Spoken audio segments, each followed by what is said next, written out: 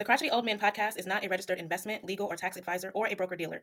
All investment financial opinions expressed by or on the Crotchety Old Men Podcast are from the personal research and experience of the owner of the site and are intended as educational material. Although best efforts are made to ensure that all information is accurate and up to date, occasionally unintended errors and misprints may occur. Before you invest or make any investment-based decisions, consider your own personal circumstances. You should do your own research and seek advice from a financial professional.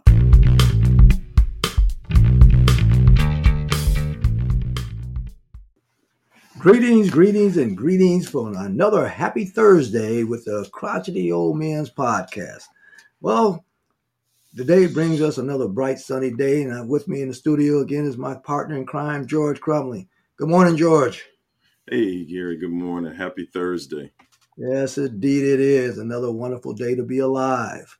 We're going to talk about REITs today, Real Estate Investment Trusts, something that we have some experience in, wouldn't you say, George? Absolutely. Being a real estate agent and working with investors, you're always looking at multiple ways to invest. So as far as just having maybe dirt, that's what we think about traditionally. And I say dirt, I mean, your regular residential apartments and things like that, and any kind of land kind of development. But I think when you talking about REITs, you talk about a different form of investment in real estate. So yeah, I'm really excited and anxious to start talking about REITs today. Yeah, well, you know what? Let's give them a little taste of what exactly a REIT is, and then we can kind of open up from there. When you hear the acronym REIT, which is REIT, stands for Real Estate Investment Trust. So obviously the question becomes, well, so what's a real estate investment trust? Well, I'm glad you asked. Real estate investment. I guess that's because, since we're older, we basically talk that way. We ask our question, we answer the question. That just comes with age. Exactly. So anyway, a real estate investment trust is companies that own or finance income-producing real estate across a wide sector of different properties. You have your apartment REITs, you have office REITs, self-storage REITs, land REITs, single tenant net lease REITs, which I'm most familiar with. So there's a plethora of choices out there in the marketplace for those investors. And this is for passive investors, wouldn't you say, George? Absolutely. When I think of a REIT, first thing that comes to mind is a mutual fund. Mm-hmm. So for our audience out, if you're familiar with mutual funds, you're talking about a collection of different funds that create one fund with one amount for investment. So when I think about a REIT, here again, when you talk about real estate, it may be multiple apartments all gathered together to make one stock fund. Is that right? Am I tracking right with that, Gary? Oh, yeah, absolutely, because it is a stock fund. When you're buying a REIT, you are buying or investing into a security that's traded on the stock exchanges, primarily New York Stock Exchange. And so it gets the same type of benefit from that sort of investment as well. What REITs does, though, however, is it allows anyone to invest in a portfolio of their comfort zone. What I mean by that, if you tend to have better comfort for apartment properties, let's say, particularly since that's a hot topic right now in the last couple of years, multifamily development, multifamily income and revenues has been soaring and moving over to the right of the curve.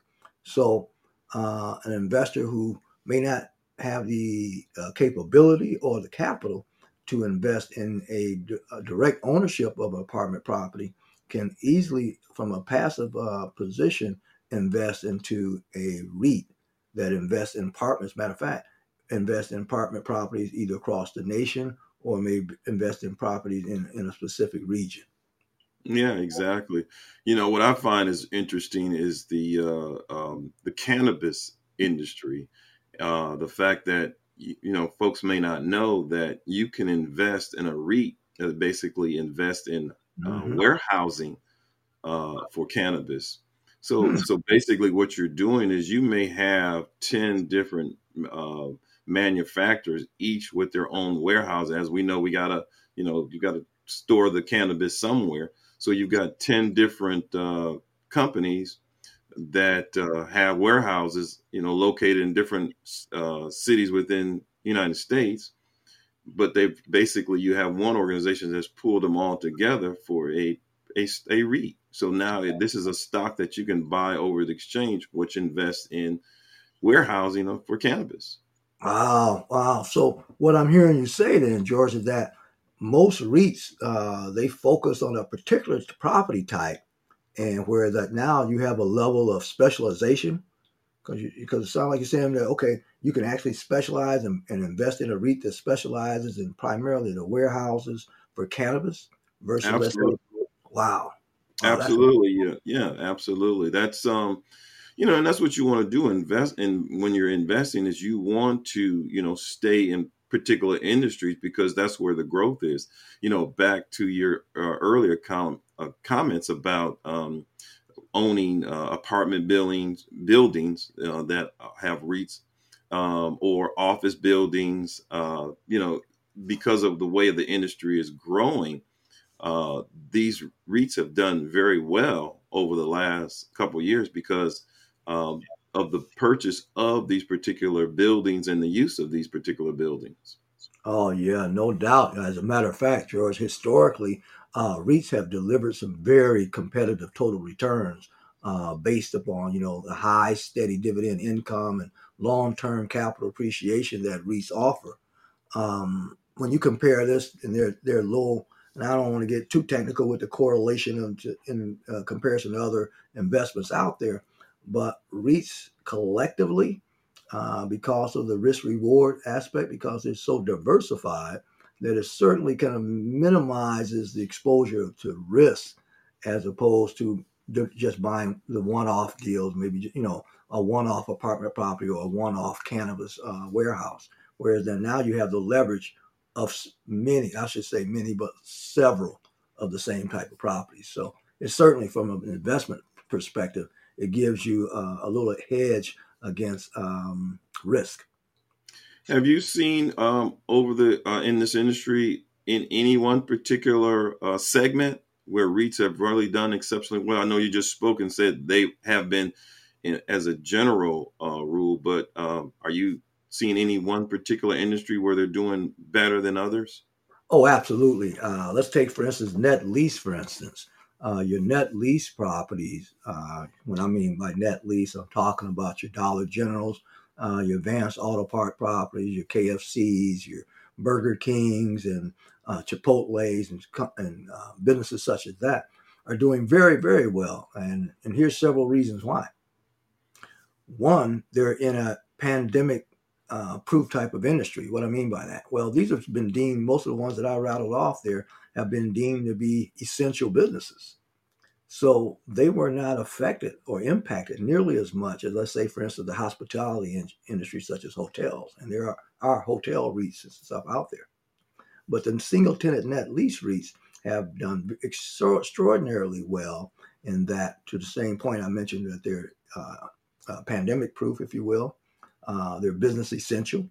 And because of the relatively business model of the net lease industry, which means that there are no landlord responsibilities, it gives the REITs even more leverage to return even higher yields on the investments in those particular properties.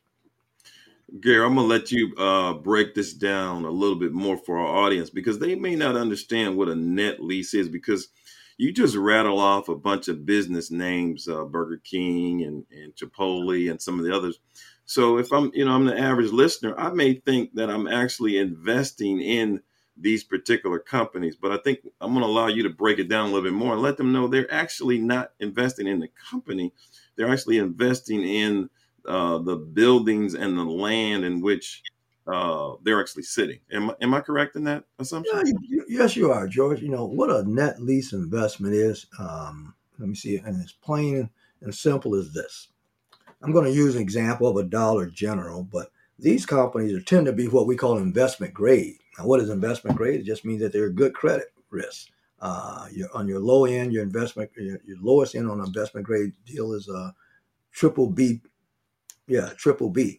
And it's the same ratings that's given to bonds. So When you go from triple B all the way to the triple A's and the A's ratings of companies, it just means that the higher up, the better their credit is. Okay, the stronger their credit is. So an investor could sleep well at night knowing that you got a tenant, such as, let's say, a Dollar General, in your building. And to your point, you're not investing in Dollar General.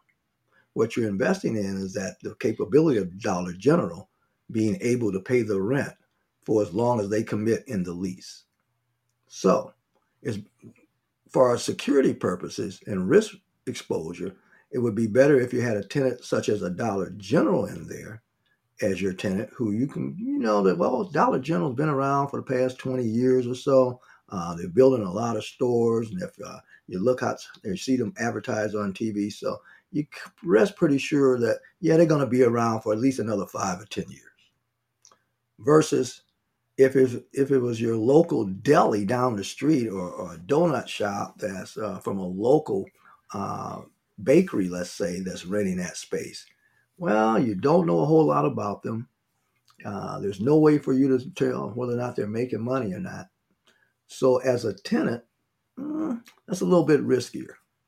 So when you look at net lease, there's 3 components to it. You want a solid tenant, such as I explained, as far as a Dollar General versus your local baker. And then number 2, you want a long-term lease. What's considered long? Basically 10 years.